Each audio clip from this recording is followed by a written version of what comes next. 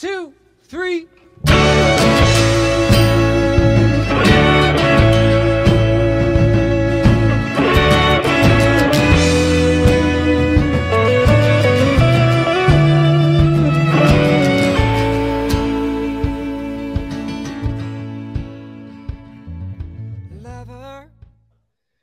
All right, welcome back, Holy Messes, to another episode of A Holy Mess with His Holy Mess, Father Paul. This is going to be episode 31, and I want to welcome a special guest to the show.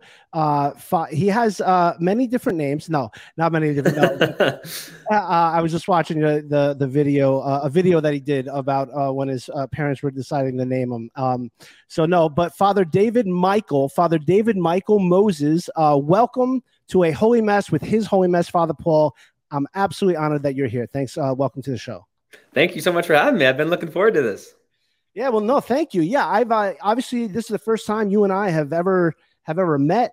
And so the questions that I'm going to be asking you really for the listeners are my own curious questions too, because I'm very excited to have Father David on the show. And by the way, is it Father David or is it actually David Michael? Is it all one word? I've always gone by both. I know it's a long name. It's my parents' fault. I thought about going by my last name, Father Moses, but Father Moses just sounds like I'm like 150 years old. Yeah, like it just does not fit my face. So I do go by both, Father David Michael together. Yeah. Yeah, sometimes I just refer to you as Father, if you could tell. No. That always works, right? I didn't know if it's David Moses or David Michael, but for those that don't know, Father, what diocese are you with, and where are you a priest? Yeah, so I'm with the Archdiocese of Galveston, Houston, and I'm in kind of the northern part of the Archdiocese, the greater Houston area. It's a city called Spring. Christ the Good Shepherd is the parish that I'm at. And when were you ordained? Just a couple years ago, right? Yeah, I'm coming up on my 4th anniversary, so I'm 29 now. Oh, that's awesome. I was 29 when I was ordained. So you were ordained when you were 25? Yeah, it's just kind of how it worked out. That's powerful. And you're coming up on 4 years. What's your actual date? What's the anniversary date? June 1st. What's yours? May 28th. Okay, there you go. May 28th. You guys had them early. Yeah, we had a little. Oh, it's always Memorial Day weekend here in the Archdiocese of Newark. I was coming up on 12, May 28, 2011, and you're coming up on 4. That's awesome. Father, the reason why I wanted to have you on this show is because I've seen you on social media.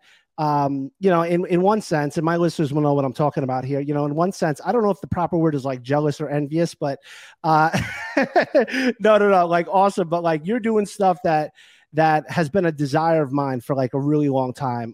And you're doing it really well, professional. And one thing that I like, about any type of art is the actual quality of it and the beauty of it. And your videos and your music, like it's not sometimes in the, just to be real, in the Christian metaverse or whatever, or with movies, there's a little bit of corniness to the art. And, but your videos to me have that I don't want to call it the it factor, but that beauty and that artistic quality that actually is like, it seems like it's true good and beautiful.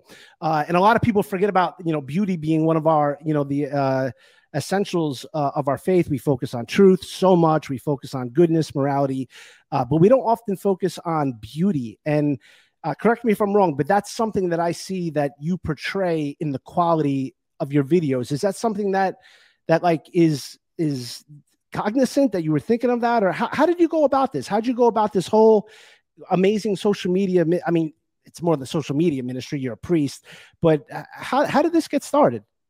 Yeah. Well, I appreciate you just saying that, that it's connected with you. That means a lot coming from a brother priest. And honestly, for me, I started making videos for my youth group in high school, and then when I went off to seminary, I had previously had a job making videos at the art gallery in college. And I asked the rector of the seminary, I said, hey, I've got some video equipment. Should I even bother bringing it? Should I just kind of move on? And he was like, no, please bring it. We'll use it. We'll make some videos here. And so I got kind of connected with the seminary doing that. And there were so many moments, and I don't know if you had a similar experience, so many moments in seminary where I thought, gosh, people need to see this. Like, this is beautiful. Like hanging out with these guys who all want to go to heaven, who all want to save souls. Like, this is so cool. And if I had seen this before, it would have helped my discernment a lot.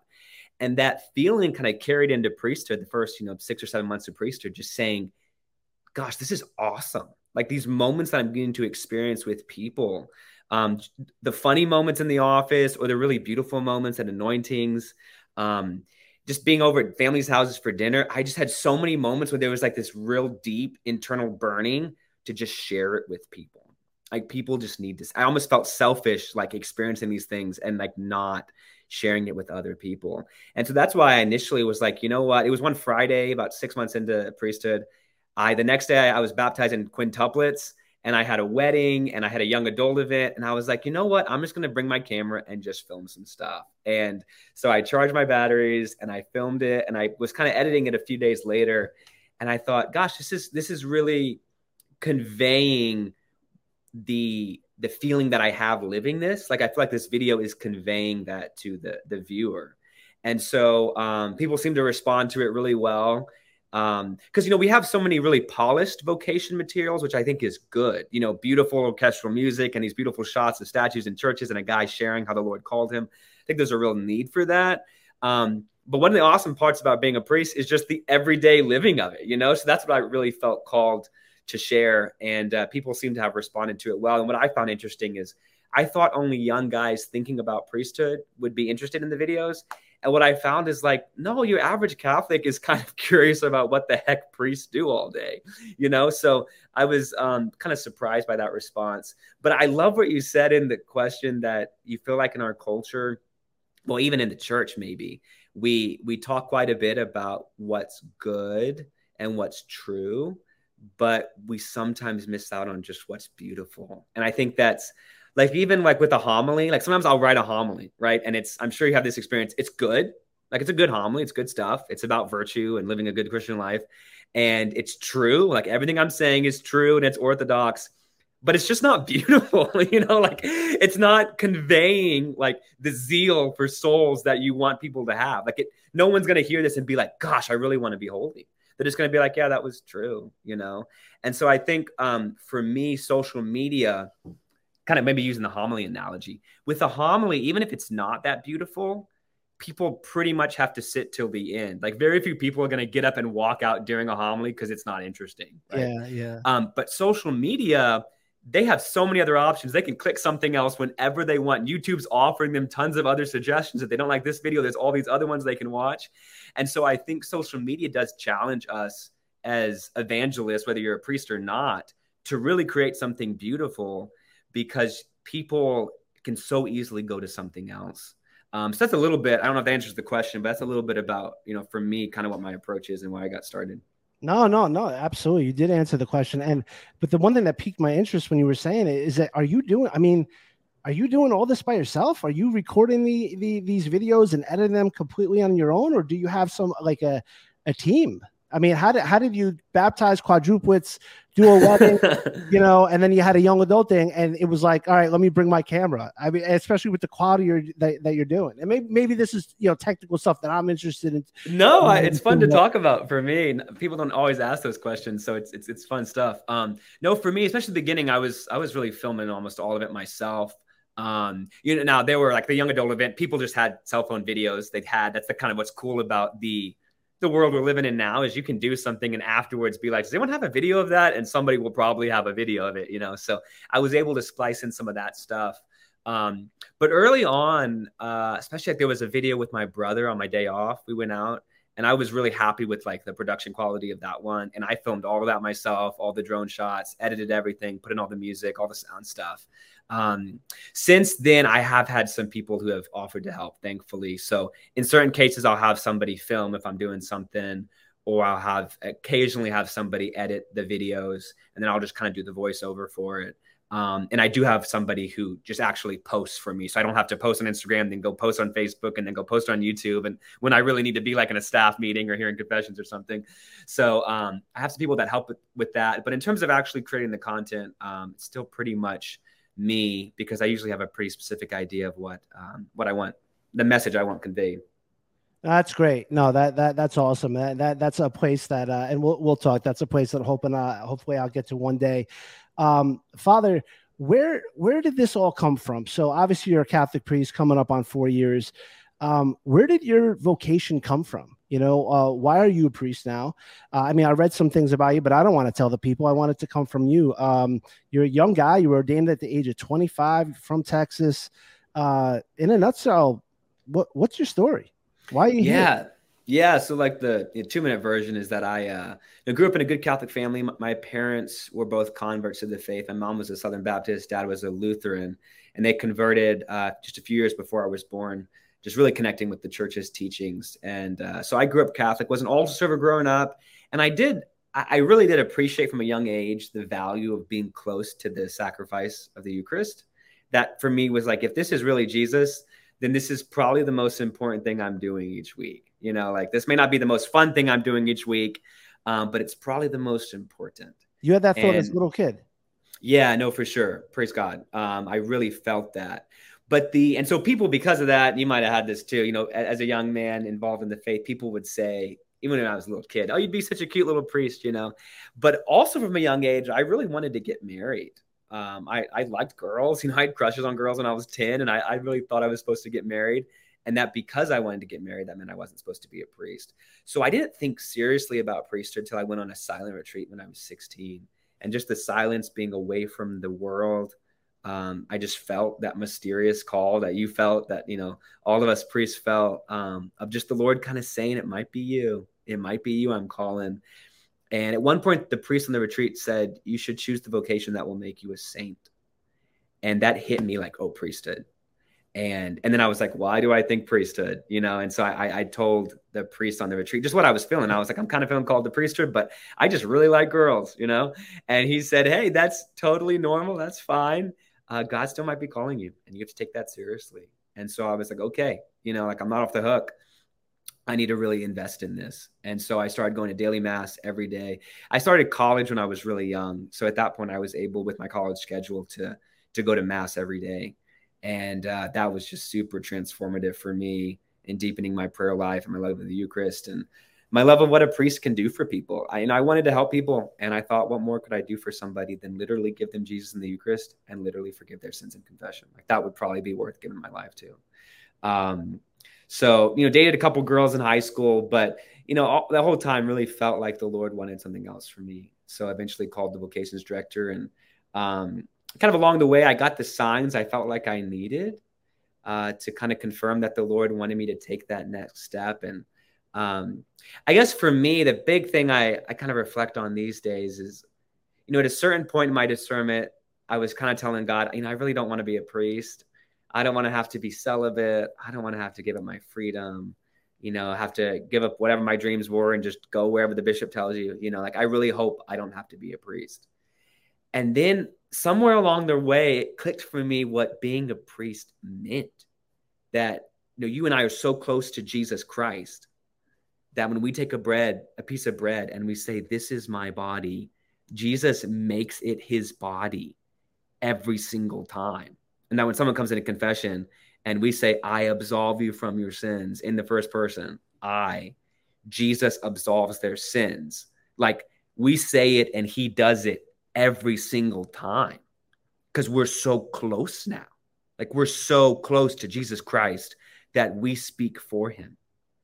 And when you realize that, I mean, I went from saying, gosh, I sure hope I don't have to be a priest, to saying, oh my gosh, like I sure hope he chooses me. Like I sure hope he chooses me to literally do his work here on earth. And now for me, I'm just constantly, I'm sure for you too, there's just so many moments where I'm like, I can't believe this exists. Yeah.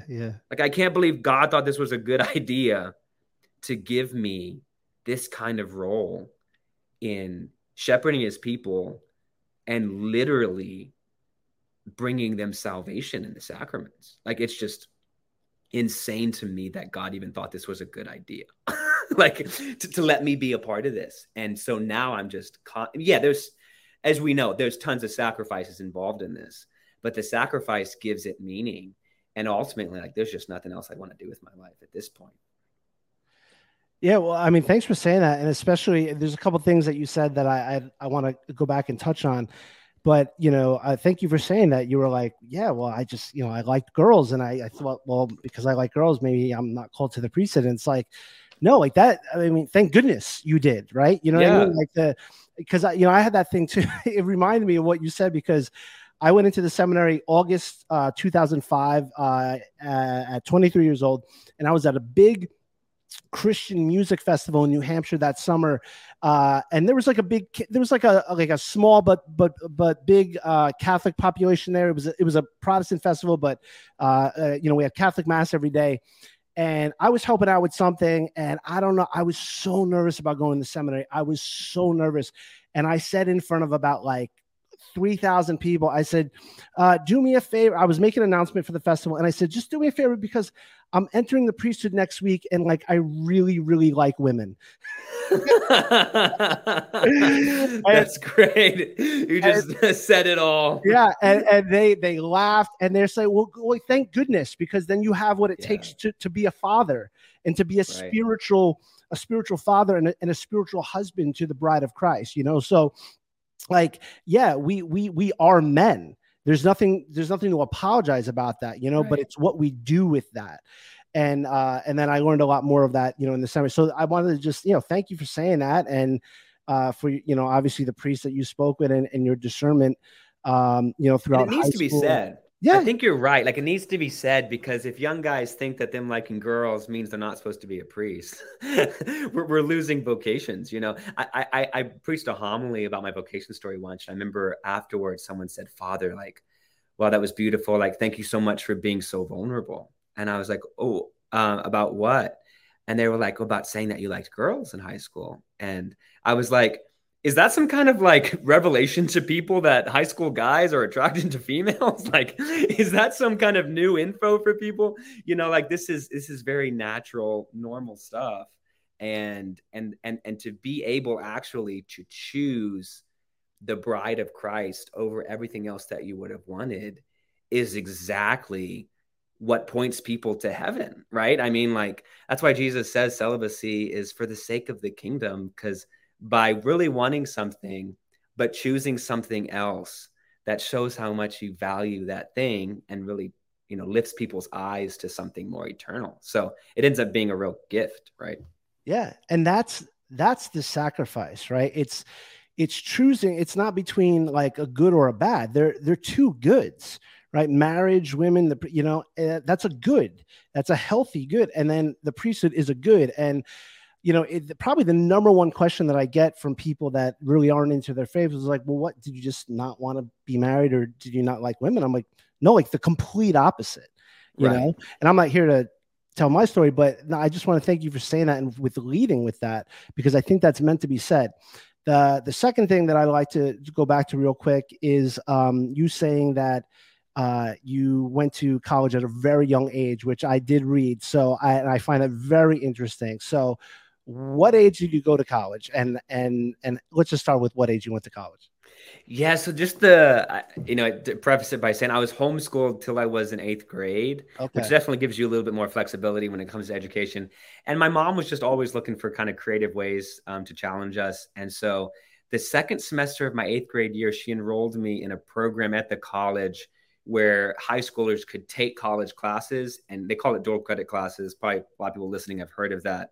You're a high schooler, but you take a college class and it counts for your college credit and your high school credit. So it's kind of a way to get some extra credits before college. But usually you don't do it to like your junior and senior year of high school, and you do like 2 classes a semester. My mom just kind of had me start doing it in 8th grade. And then the next semester, she basically was like, is there any reason why my son can't do this full time? And they were like, yeah, sure, we'll have to get permission from the dean, but we think we can make it happen. So basically, when I was 14, I was just taking a full load of college classes. So it was never really the plan. It was just kind of, that was the next step. So, I mean, it sounds kind of crazy, but by the time I was 18, I mean, I had my 4-year degree, my bachelor's degree. So my friends were graduating from high school and I was graduating from college, just kind of how it worked out. And so I entered the seminary at that point, which is why I ended up getting ordained so young, is kind of because of that. So it's just kind of how it worked out. Did you skip high school? Because I heard you went from 8th grade to college. So that's essentially what happened. It was dual credit classes, so a lot of it counted for high school.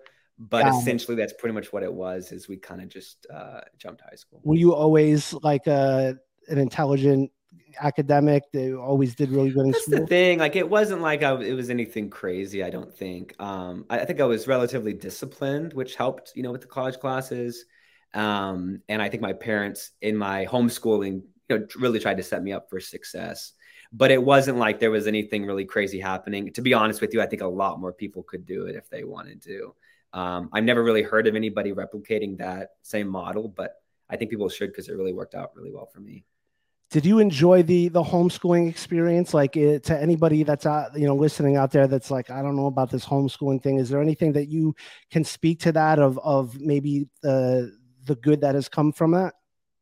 Oh yeah, I was a huge fan of it. I mean, homeschooling basically gives you a lot more options, which can be misused, right? Like if the parents really aren't engaging it and the kids aren't applying themselves, it can be really terrible. But in most cases, it's happening because the parents are very engaged in the life of their children, especially the intellectual life. And if the kids are responding to it well, I think it's an awesome way, especially in today's world. I mean, in some cases, the schools are raising your kids and they're telling your kids what to believe. Well, I wouldn't even say the schools. I would say the other kids in the child's school are raising the child. And now with your cell phone and the stuff that the friend of the friend has on their cell phone is now on your kid's cell phone, or they're just seeing their cell phone at school. I think homeschooling is a really good option to make sure that you're setting your child up for success, morally, religiously, academically. And then my parents were always really good about engaging us in social activities. So we were involved in lots of different groups. I played a lot of sports growing up. So I was with my peers, but in pretty well controlled environments. So yeah, I'm a big fan of homeschooling. When you went to the seminary, was that the first time you were actually like in class with other people because you were homeschooled? Was the seminary and living at the seminary the first time kind of just being in that type of community? So certainly like living that kind of community was definitely new. So I'd been taking college classes in person, so I had a sense of what the college environment was like, certainly. And then, with friends and stuff, I mean, I went to summer camps and things like that. So you had some experiences of it, but certainly moving into the dorm and everything was definitely very new for me. But I think it was a pretty smooth transition. And how many years were you in the seminary? 8?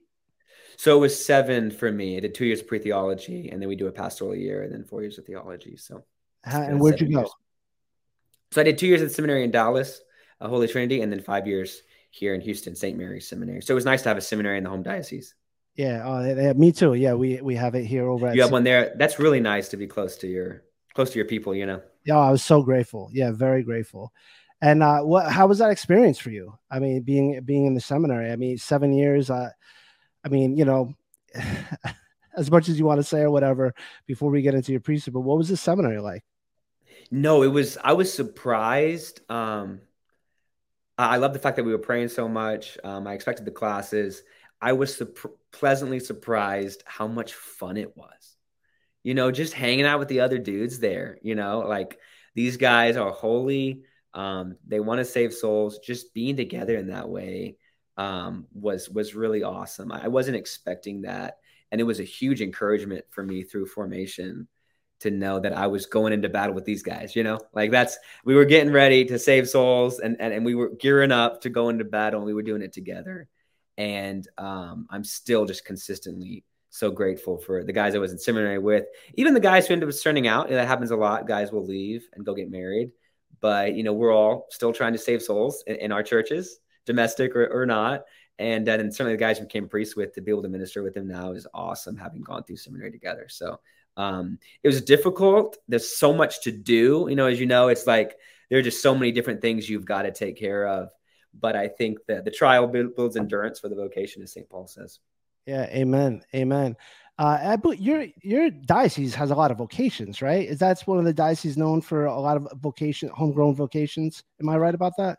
I mean, I feel like we're doing well with it, but there's just so many more needed. I mean, we have, I think, almost close to 2 million Catholics now, and probably maybe 50 guys in the seminary, and 50 guys for our diocese. Our seminary has more from other dioceses, obviously, but we need a lot more to be covering what's needed, especially with the sacraments of like confession and things like that. So, but I'm so hopeful for the future. I think such good things are coming.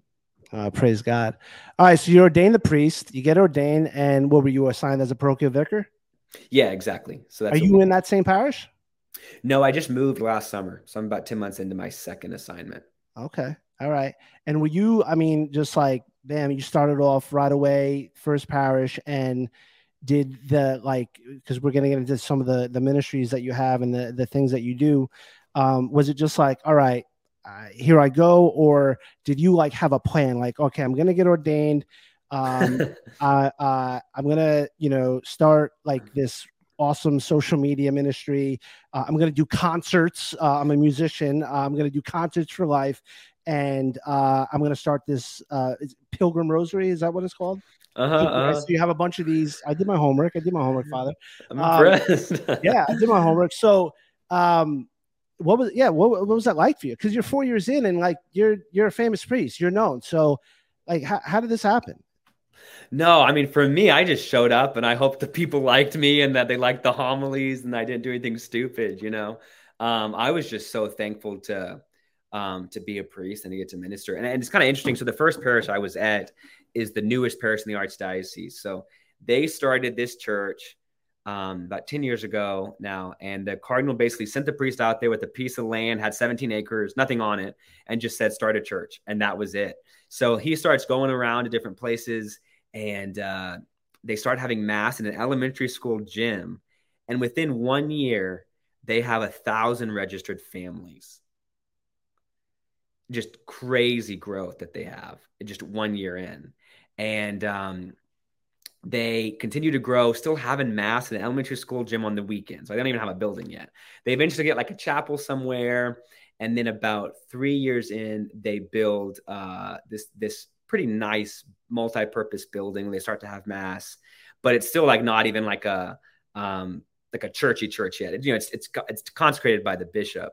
But when I got there, they had about 5,000 families. They had 2,300 kids in faith formation. The average age was 20. And there's just so much life in this parish. I mean, they had Easter masses. They had an Easter mass once with 3,000 people at one mass. So for me, starting my priesthood in that environment was just like I gave my life to something that was worth giving my life to. You know, like the people are just really really hungry for the sacraments and for the church. And the priest there was such a good pastor to me and so helpful and encouraging. Kind of funny. So he actually came over here from Vietnam as a refugee and had a really, difficult time coming over. And so he was 12 years old when he came over. And so his stories and his homilies are like talking about, getting bit by scorpions on this deserted island that's coming over and the boats, and then like waking up and going to daily mass and getting shot at, wherever he was at. And that's like his stories and his homilies. And then the next week, like I'm giving the homily and it's like, so on my family's ski trip, it was really cold, it's just like, it's just not hitting the same way, But I was so thankful to be with him and hopefully we were a good combo and a good 1-2 punch. So no, when I started there, I was just really, just loving being a priest, which is actually where some of the other, ministries, if you call them that, kind of came out of, is like, gosh, this is so beautiful. It was like kind of spilling over. Like, I want to share this with more people. The Cons for Life, I'd actually been doing since I started seminary. My dad was very involved in pro-life work. He actually went to jail 13 times for pro-life stuff before I was born. No But way. yeah, kind of crazy. They, Really? yeah, quick. Maybe that's another podcast I'm episode. gonna get him on sometime. You should. He's got some crazy stories. You really should. Long story short, that they worked with the bishop on this. So I wouldn't recommend somebody just go do this rogue. They were working with the bishop, but they'd get a bunch of guys to lay down in front of the abortion clinics and just peacefully lay there, which obviously made it very difficult for people to get into the building. Yeah. So the police would come and haul them away. And the charge was technically trespassing. But for them, legally, if you think a life is in danger, then you can trespass, right? And they definitely believe a life was in danger. So they would kind of go limp and the police would spend the whole day taking them away. And it took up all the resources basically of the centers to the point where all the abortion clinics in Corpus Christi, where they were at the time, they all shut down over the course of a couple of years. Yeah, Dad went to jail 13 times. At one point, he was sentenced to 6 months in jail. He served, I think, about 3 months of that. And then eventually the bishop said, how about we pivot and really focus on the women who are having their babies?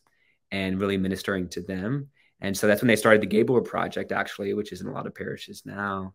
And What's it called? the Gabriel Project. Gabriel. Okay. It's in a lot of parishes here to help women who are pregnant, you know, and are scared. So all that to say, he's still very involved in one of the biggest pregnancy help centers in the country here in Houston Pregnancy Help Centers. And before I entered seminary, he said, "Hey, you know, they've been looking at doing a different kind of fundraiser. You know, you play all the instruments, you write all these songs. Why don't we do like a concert to fundraise for them?" And so we did that first concert before I entered seminary, and we had about 300 people come and raised about $70,000, and we're just really excited about that. First And time. the first time, yeah. And so, And you were the main act? it was just me. It was just me. No. So, all right. So let's get in. So, what do you play? You play everything. You've always been a musician. You're a singer songwriter. So I started playing a little bit of piano when I was probably 7 or 8 years old. Ended up quitting, but kept the chord progression, so I can kind of get around with piano. And then started taking guitar lessons when I was 10. And then playing bass guitar is pretty easy once you can play guitar. And then we needed a drummer for a retreat for something at the youth group. So I picked playing the drums.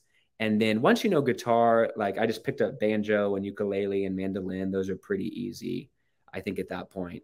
So and then I started writing songs when I was probably 10 or 11 about different things. And so by the time we had that concert, you know, I was playing a bunch of different instruments just to kind of make it entertaining. And I wrote all the songs. It was 17 or 18 songs that I had written. And, you know, it went well. I had a lot of fun, but I was entering seminary. So I kind of thought, like, with the video stuff too, like, oh, I guess I'm done with this, you know? But then 2 years later, there was a continued need at the Pregnancy Help Center. So we had another concert and just kind of kept doing it. And it kept growing. And now this past summer, we had about 2,000 people and raised about $140,000, and just really have a lot of fun with it.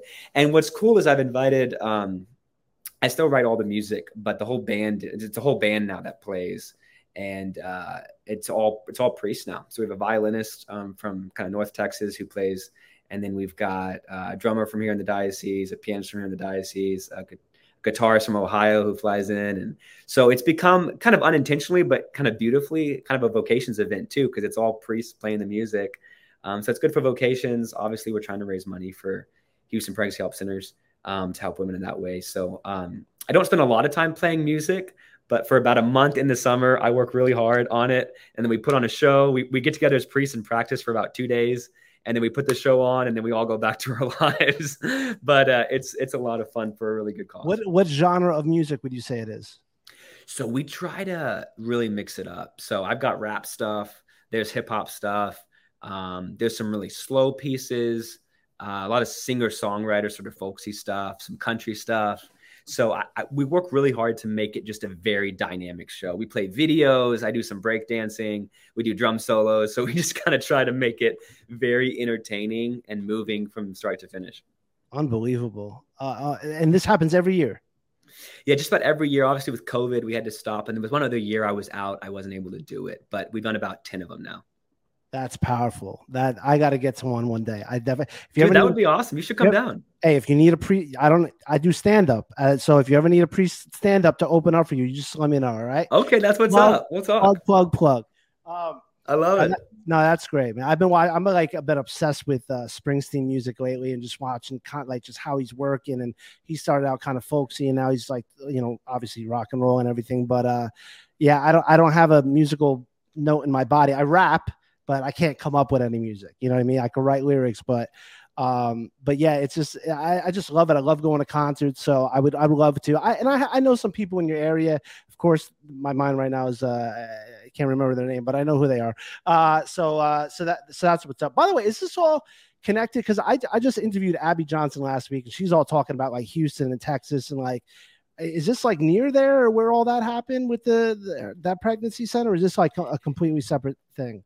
No, if you're looking at Abby Johnson stuff, so College Station, which is where a lot of like the stuff from the Unplanned movie happened, and like the 40 Days for Life, that's College Station. Oh, got it. Okay. And then that's pretty close by, but Houston for a long time had the largest abortion clinic, I think, in the US. So there's It's a a, lot. There's a lot there as well. So there's definitely a real need down here for that work. and now what is Pilgrim Rosary? Yeah, so Pilgrim Rosary, we were doing some long confession days about a year ago, and there were some ladies who were kind of helping organize the line and prepare people to come to confession, give out the act of contrition and stuff.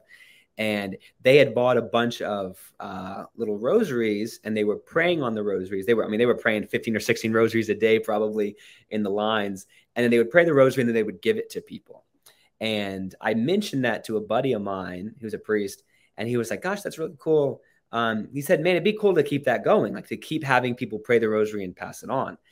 And I said, "That would be cool. What if we put like a QR code on the rosary, and then people could scan it and like log with the specialized software who they were and where they prayed the rosary on a map, and then give it to somebody else, and then they could log it and they could kind of see where their rosary travels, and then see where the rosary has traveled and see everybody who's prayed it and where it's gone." And I just kind of had that thought, and we were like, "Gosh, we should do that." And then, it was kind of back of my head. And then one day I was talking to a buddy of mine who does some software development. I mentioned the idea, and he was like, "Dude, I think we could make that for you guys." His name's Eric. He works with Catholify. And I was like, "Really?" He was like, "Yeah, I think we can have it done in probably like 2 months." And I was like, "Okay, let's do it." So we kind of put together a contract. They set it up. I called the lady I know who works at a Catholic bookstore, and she said she could get us some custom designed rosaries manufactured. And then my dad's company, they literally, so they test for leaks in refineries. And then the components that they use to test for those leaks, they develop those components, and then with the end goal of actually tagging the leak with a small metal that has a QR code on it. So he does a lot of work with this QR code manufacturer. And so we just contacted that manufacturer, and they were like, "Yeah, we can make you guys QR codes for this, whatever this is." And so at that point, within just a couple of months, the Holy Spirit brought everything together, and we had the software done, the rosaries in, and the QR code medals. And so we just assembled them. A friend of mine is running all the shipping and everything of it. And now we have close to 2,500 of those rosaries all over the world now. I think it's in 5 or 6 continents, and people are praying on them. And so I didn't really know what to expect from that. It was just a way of getting people to pray the rosary.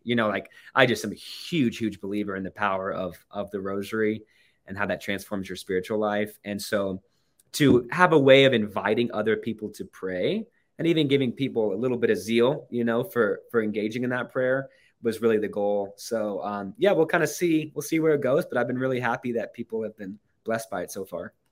Father, are you just like completely overwhelmed with everything that you're doing? Like, what do you do to just like calm down? What are some of your hobbies? What do you like to do for fun?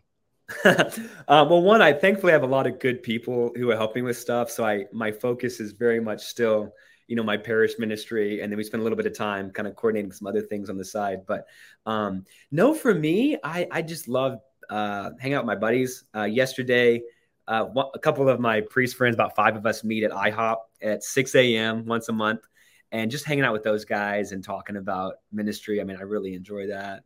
And then on my day off, just being with my family. To kind of depending on what's going on, I enjoy hunting with my brothers. Of course, making music, editing videos. We've got a horse I like to ride a lot, and I like to sail as well. My brother's kind of gotten me into rock climbing a little bit. So we have very limited time off as priests, so you have to kind of pack it in when you have that day off or that vacation. But honestly, I enjoy ministry a lot. I was telling you, I think it was before we actually started, you were away with somebody or maybe hiking or something like that. And a friend of yours brought like a mass kit, one of the coolest mass kits I've ever seen. And I'm bringing this up because even on your downtime, right? It seems like you're not okay. You have downtime and maybe you're on vacation, but it's not a vacation from your vocation. Like you're still celebrating mass. You're still praying. Can you speak to that a little bit of even on your downtime, even hiking it, you're still like the importance of still spending time with the Lord, even though we're not, working, Yeah, no, that's so true. I think as priests, we could become so function, related that it can be kind of hard if you're not in ministry to say like, who am I? What am I doing? And I think a friend of mine mentioned the other day that like foundationally as a priest, I belong to Christ, right? We belong to Jesus. And that's independent of whatever ministry we're doing, even if it's very, very important. The sacraments are extremely important. But even if I'm not doing any sacraments, the heart of who I am is that I belong to Christ. I'm conformed to Christ. And so certainly, when we take our day off, that foundational truth is very much still in effect. And so, prayer is obviously still very important. Daily mass for me on my day off is just a must. That's the center of the day.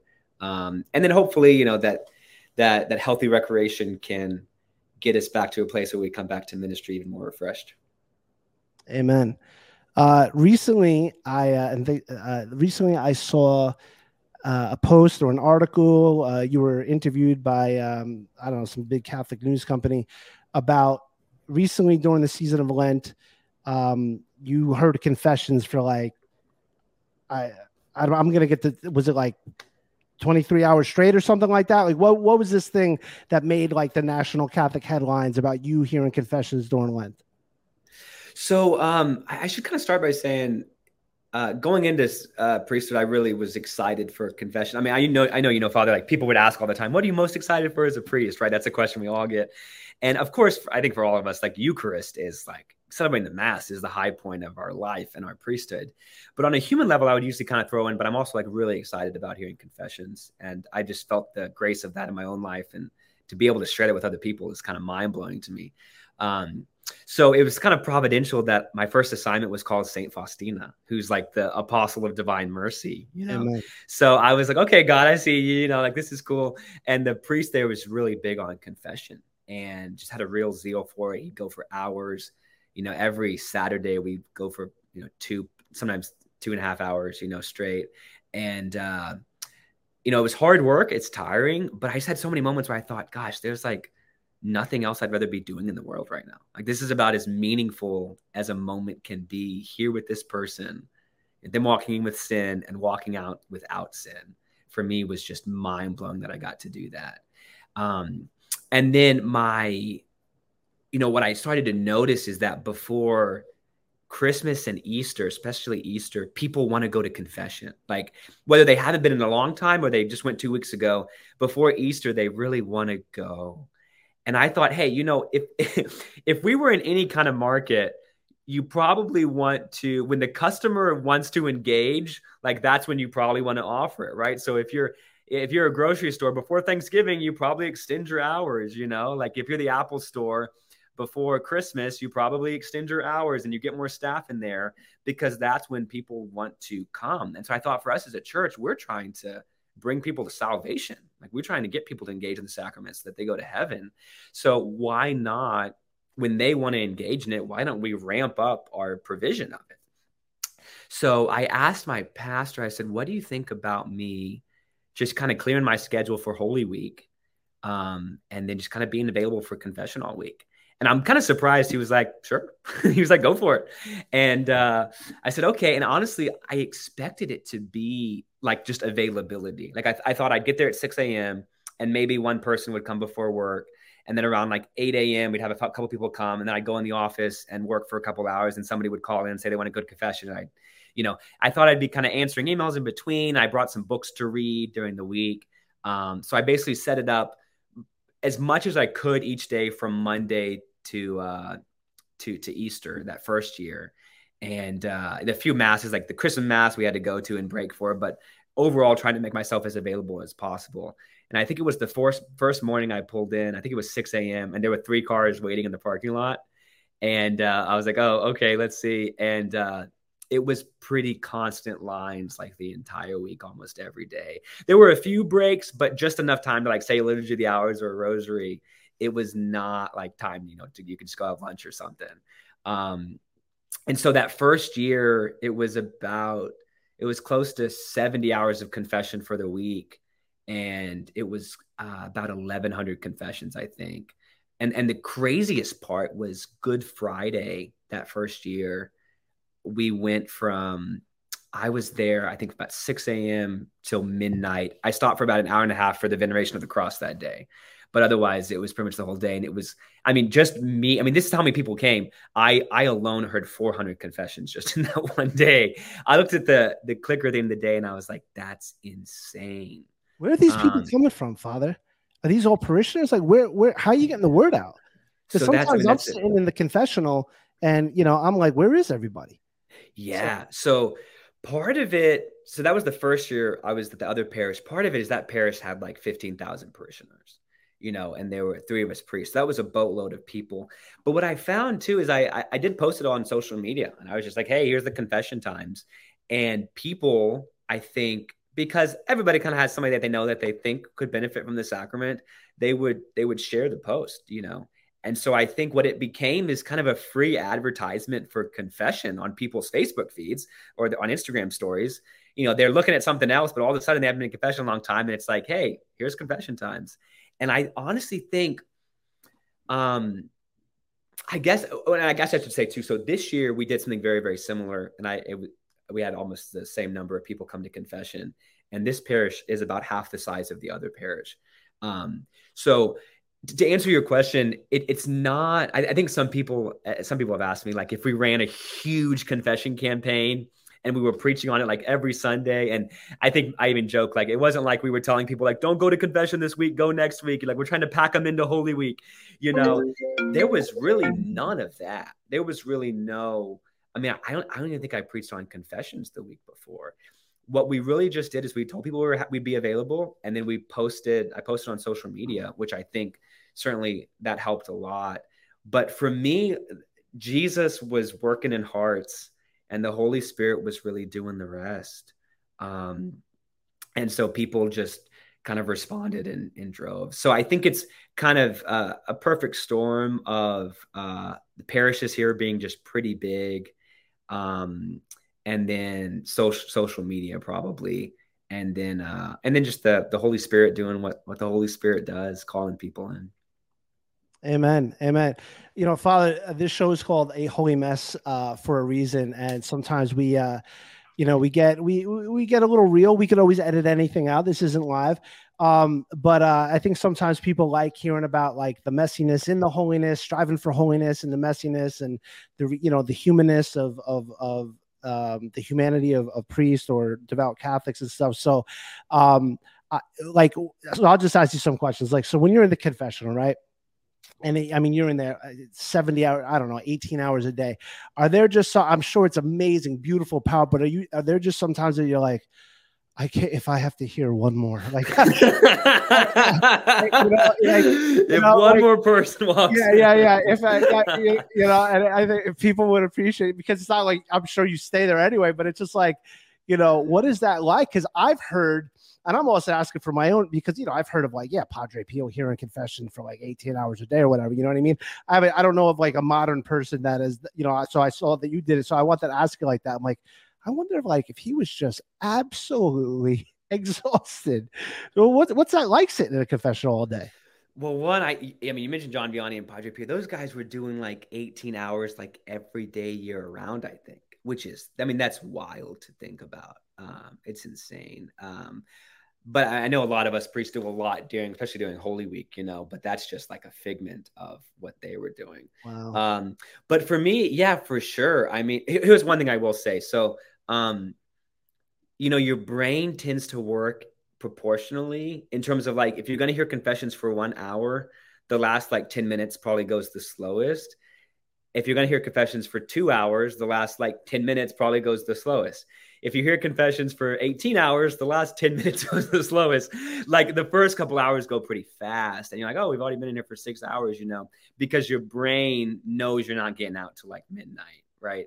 So I think one thing that helps is just like, you tell people you're going to be there and then you just show up and don't leave till you said you'd leave.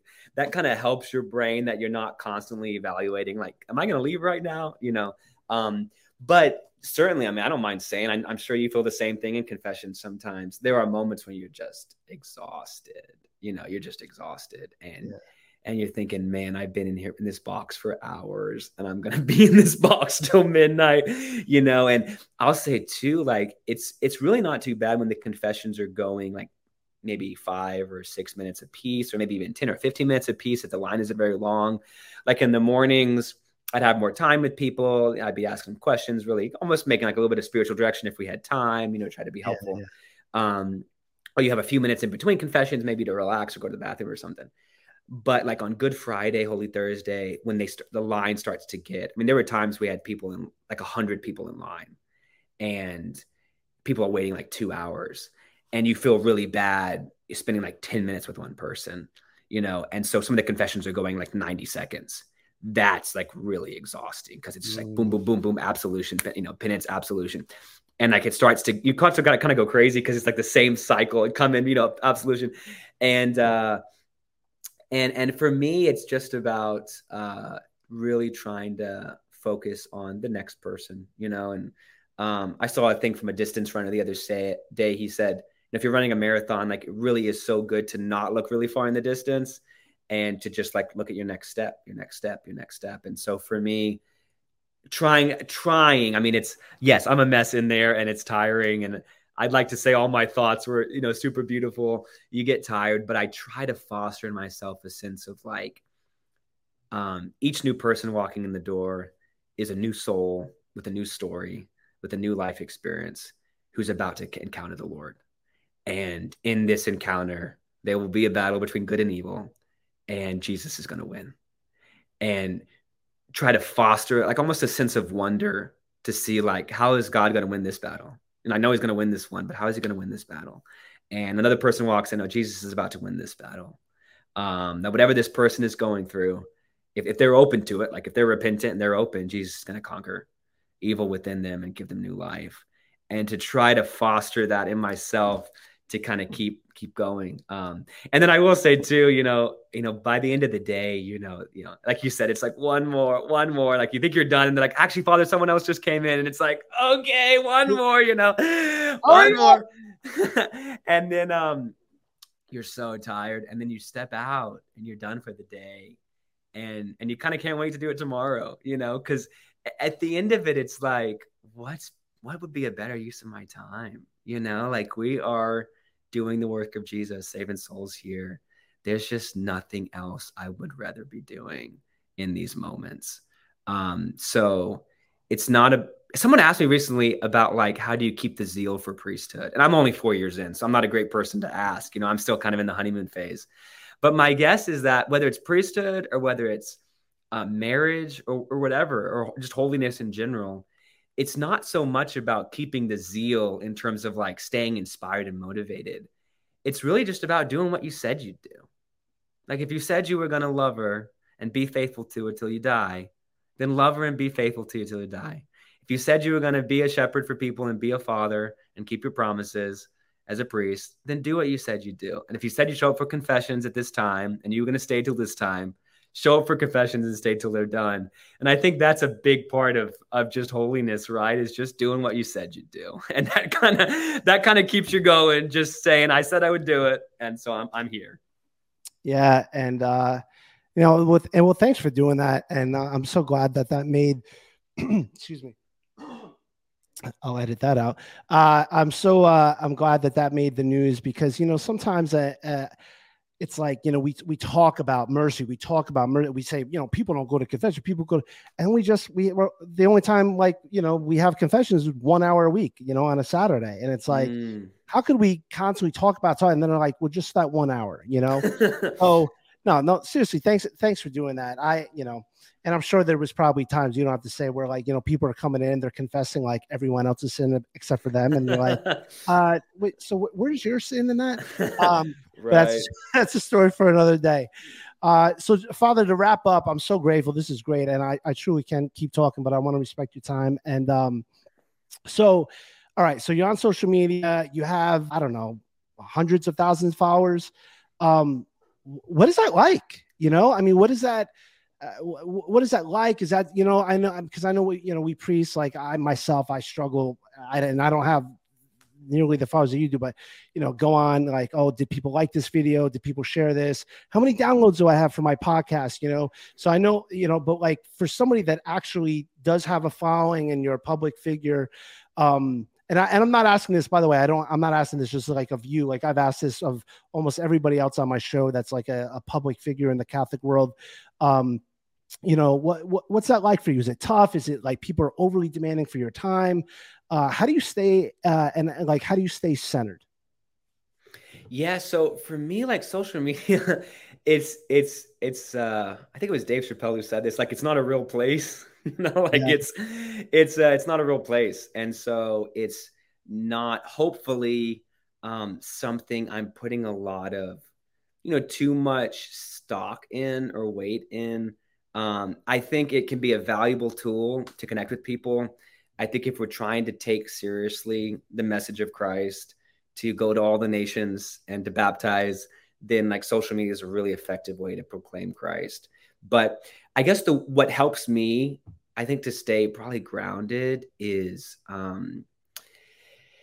that C.S. Lewis has a quote: "Don't ever put your happiness in something that can be taken away." And for me, especially in today's world, any day Instagram cannot like something I posted because it's about faith or it's about morals or whatever, and cancel my account like whenever they want to. And or any day my bishop could say, "Hey, David Michael, like I appreciate what you're doing, but I'd really like you to take a break from social media for something." He hasn't said that, but if he wanted to, I have a promise of obedience, then I would totally do that.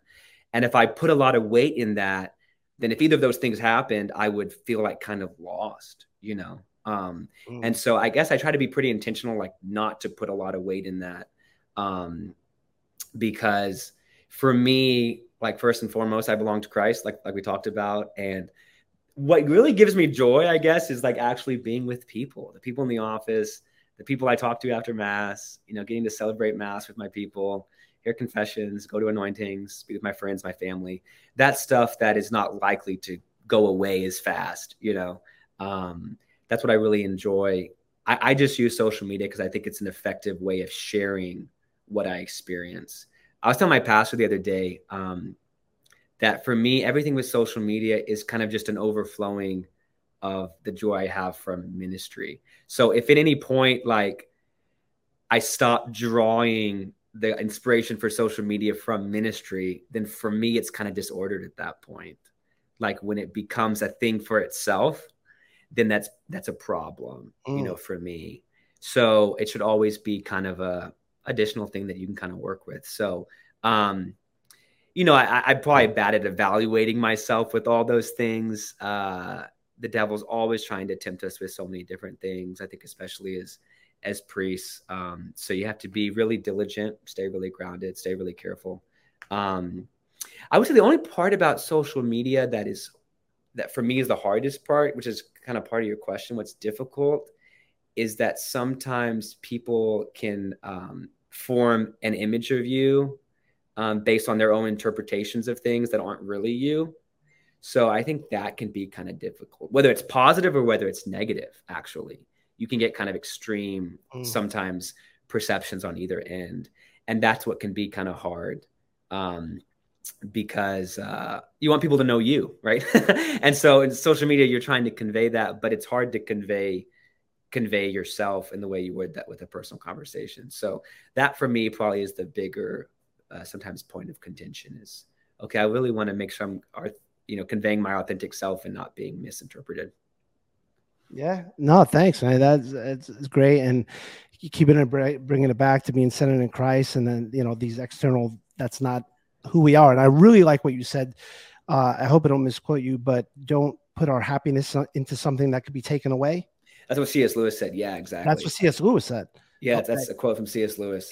Don't put your happiness in something that can be taken away. Yeah. Yeah. Interesting. And thanks for saying that thing about obedience too, with your bishop or with my bishop. We don't have to, I was trying to tell the listeners a couple months ago when something happened nationally about disobedience happening with one of our brother priests.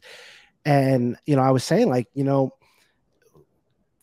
we make this promise, not just once, but twice at our diaconate and right. and at our priesthood ordination. And that's true. We do it twice. Yeah. Twice. Yeah. Ironically, we do celibacy once, but obedience twice. I haven't thought about that. That's funny.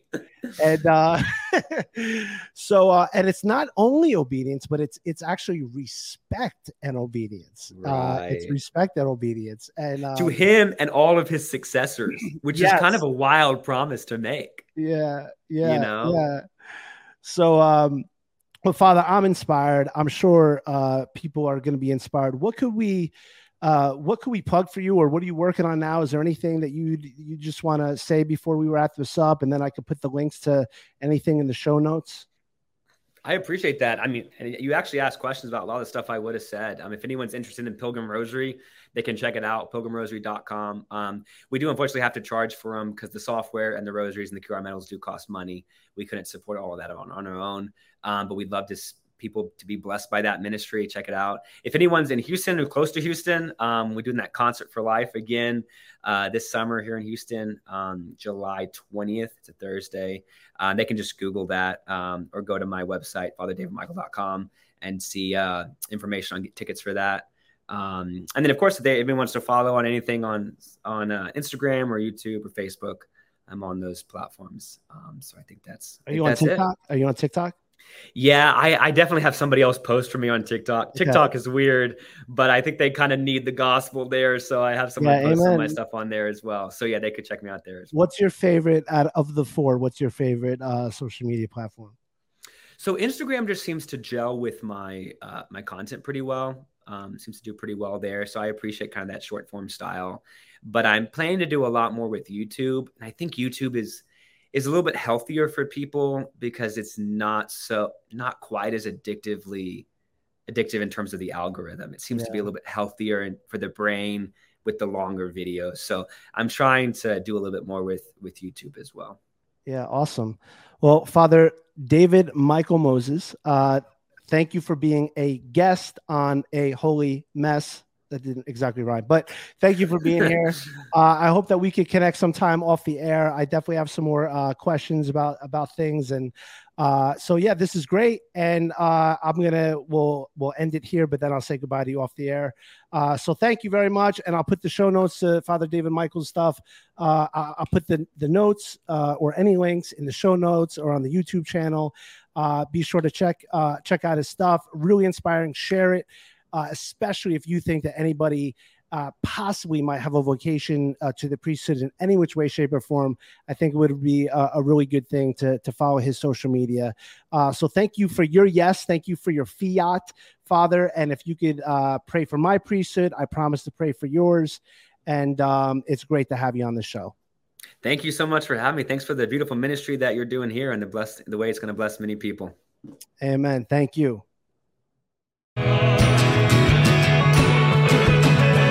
Yeah!